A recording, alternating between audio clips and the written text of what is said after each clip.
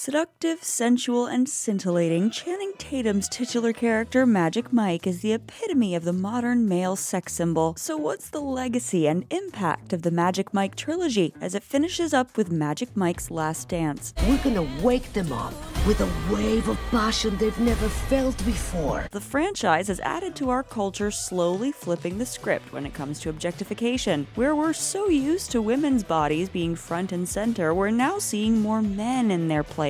As Vogue wrote back in 2015, Magic Mike's popularity signaled that the rise of the female gaze was upon us. At the same time, the Magic Mike movies show us that there's much more to being an exotic dancer than sex appeal alone. Okay, so I've seen the stripping. Yep. Tell me about being an entrepreneur. Construction man by day, male stripper by night, Mike's actually a sensitive, hardworking guy who's just trying to make a living as he pursues his dream to someday own his own furniture business. While his larger-than-life performances are a treat for the eyes, there's a finesse to the art of exotic dance that these movies so skillfully explore. On the stage, thousands of women. Eyes on you. You are their vision. Here's our take on how Magic Mike humanizes the male sex symbol, and how by celebrating the work of exotic dancers instead of just objectifying them can have a positive impact on their industry as a whole. I'm not my goddamn job. That's not what I do. It is what I do, but it's not who I am. Exotic dancing has long been portrayed on screen as a degrading job that one does when they've reached a low point in their life and have no choice but to use their bodies to get by. Like she's a dirty, dirty stripper. But the thing for many of these professional dancers is that it's just that, a profession, and they're just like every other person working a job to pay the bills. I'm a mom. I have responsibilities. I have a son. Mike's character was actually inspired by Channing Tatum's real-life experience of performing as an exotic dancer before he got his big break as an actor, which is playfully mirrored in the films. Mike sees exotic dance as a job that helps fund what he really wants to do, and it doesn't define him. It's a hustle and a performance, but it's also an alter ego. He's both Magic Mike, male entertainer, and Mike Lane, aspiring furniture business owner. Entrepreneur, stripper, stripper, entrepreneur. Either one.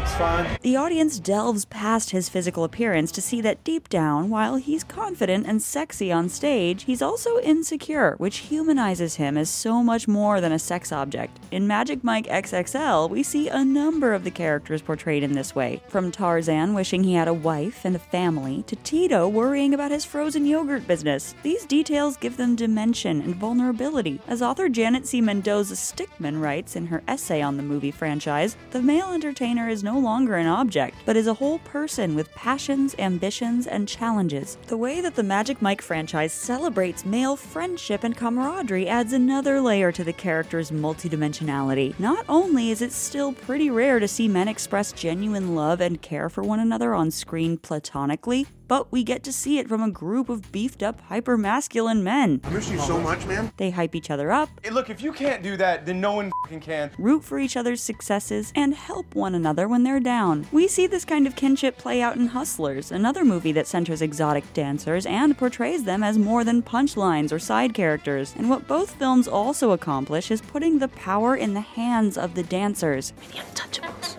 Like Kobe and Shaq. Who gets to be Kobe? I'm Kobe. You're Shaq. Exotic dancers on screen and in real life are constantly objectified, and while yes, they are an object of desire, there's a way to portray this without demeaning them. You don't need to talk. Just look pretty. That's what makes the Magic Mike franchise so unique. These movies offer a look into the eyes and hearts of the otherwise objectified, seeing them from their own perspective and how they view their job and why they love doing it. No, I'm just trying to figure out why stripping. Women, money, and a good time. The movies also provide a different perspective that we don't typically get through the female gaze. The series Minx delves into the seemingly forbidden power of the female gaze and what this kind of power can offer in the world of adult entertainment marketed towards women. Whether they're curious or turned on or just wanting to laugh at him, it's the ability to look.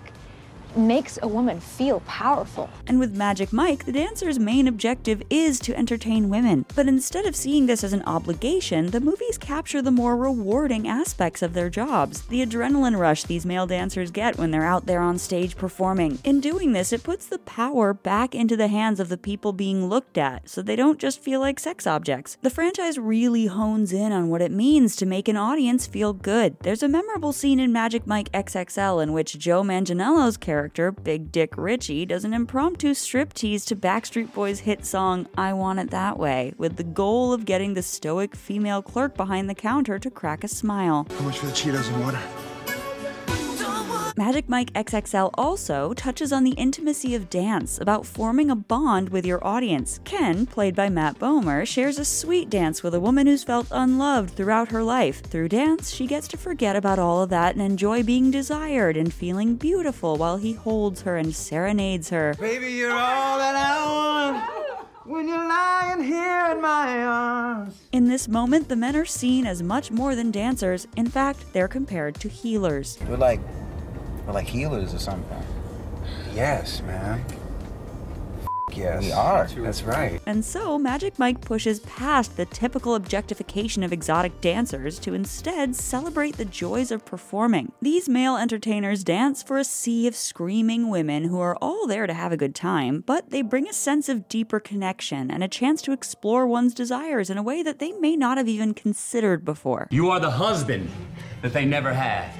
You are that dreamboat guy that never came along. The third and final installment of the Magic Mike franchise, Magic Mike's Last Dance, introduces Selma Hayek as a wealthy socialite who invites Mike to London for one last show. She too emphasizes the liberating power and expression of dance, how it can unlock something within us and allow us to discover new parts of ourselves. You came along and gave me this unexpected, magical moment that made me remember who I really was. Her intent is to help other women find the goddess in themselves. It all starts with the appreciation for the art of erotic dance, allowing everyone to free themselves of inhibition and rediscover their passion. I want every woman that walks into this theater to feel that a woman can have whatever she wants, whenever she wants. When it comes down to it, exotic dance brings forth delight and amusement, whether it's performing for a raucous crowd or sharing an intimate moment with a partner. The truth of it is that anyone can have fun experimenting with dance. Striptease! Oh. Yeah! Woo! Yeah, that could be fun. I'd like that. I like that too. See, strut your stuff. Wait, me? Yeah! Magic Mike me, baby! But the Magic Mike trilogy even goes beyond dance as a form of entertainment to show that it's also a feeling. It's an experience. Dance can be an expression of a wide range of emotions. It can be sensual, playful, enticing, expressive, and it's through this joyous art that the characters find true freedom. You are the liberation. Own it. Mike Lane grows throughout each movie, finding his love and passion for dance again, all while encouraging his fellow male entertainers to do the same, reinforcing that it's something to take pride in. You're not a fireman. What are you? I'm a male entertainer. And the franchise has hammered this point home by experimenting with other kinds of dance. In Magic Mike XXL, Mike and his friends go to a drag bar and try their hand at voguing, a dance/subculture that's been integral to the self-expression of queer communities. The scene was very well received, with Jezebel's Julianne Escobedo Shepherd saying, "In a culture that is frequently appropriated, misrepresented, and straight up jacked by those not within it, the scene was astounding to see, especially considering that recognizable members of the real-life community had been included, and that for their parts, voguing had not been diluted." So let's get some vogue popping in this bitch, shall we? By juxtaposing Magic Mike's male strippers with the voguers, we're asked to see the beauty and joy in both art forms, and how they've been able to uplift the communities that take part in them. Magic Mike shows us the many joys that can be found through exotic dancing, and how it has the ability to make someone feel wanted, empowered, and above all, confident. Exotic dance on screen still has a long way to go. Hi, yes, I'd like to order a last-minute stripper. But it's certainly come a long way, and with movies like Magic Mike, we see how it can be be celebrated and appreciated as a fun and expressive art form that brings people together. Magic Mike, both the character and the movie franchise, show us how these performers can go beyond being a sex symbol by providing a deeper look at what it means to be an entertainer. And though the series is focused on what it is to be a male stripper, hopefully through its success, the same multidimensionality will start being afforded to their female counterparts. Our feature presentation, the one and only, the star of the show, Mr. Magic Mike.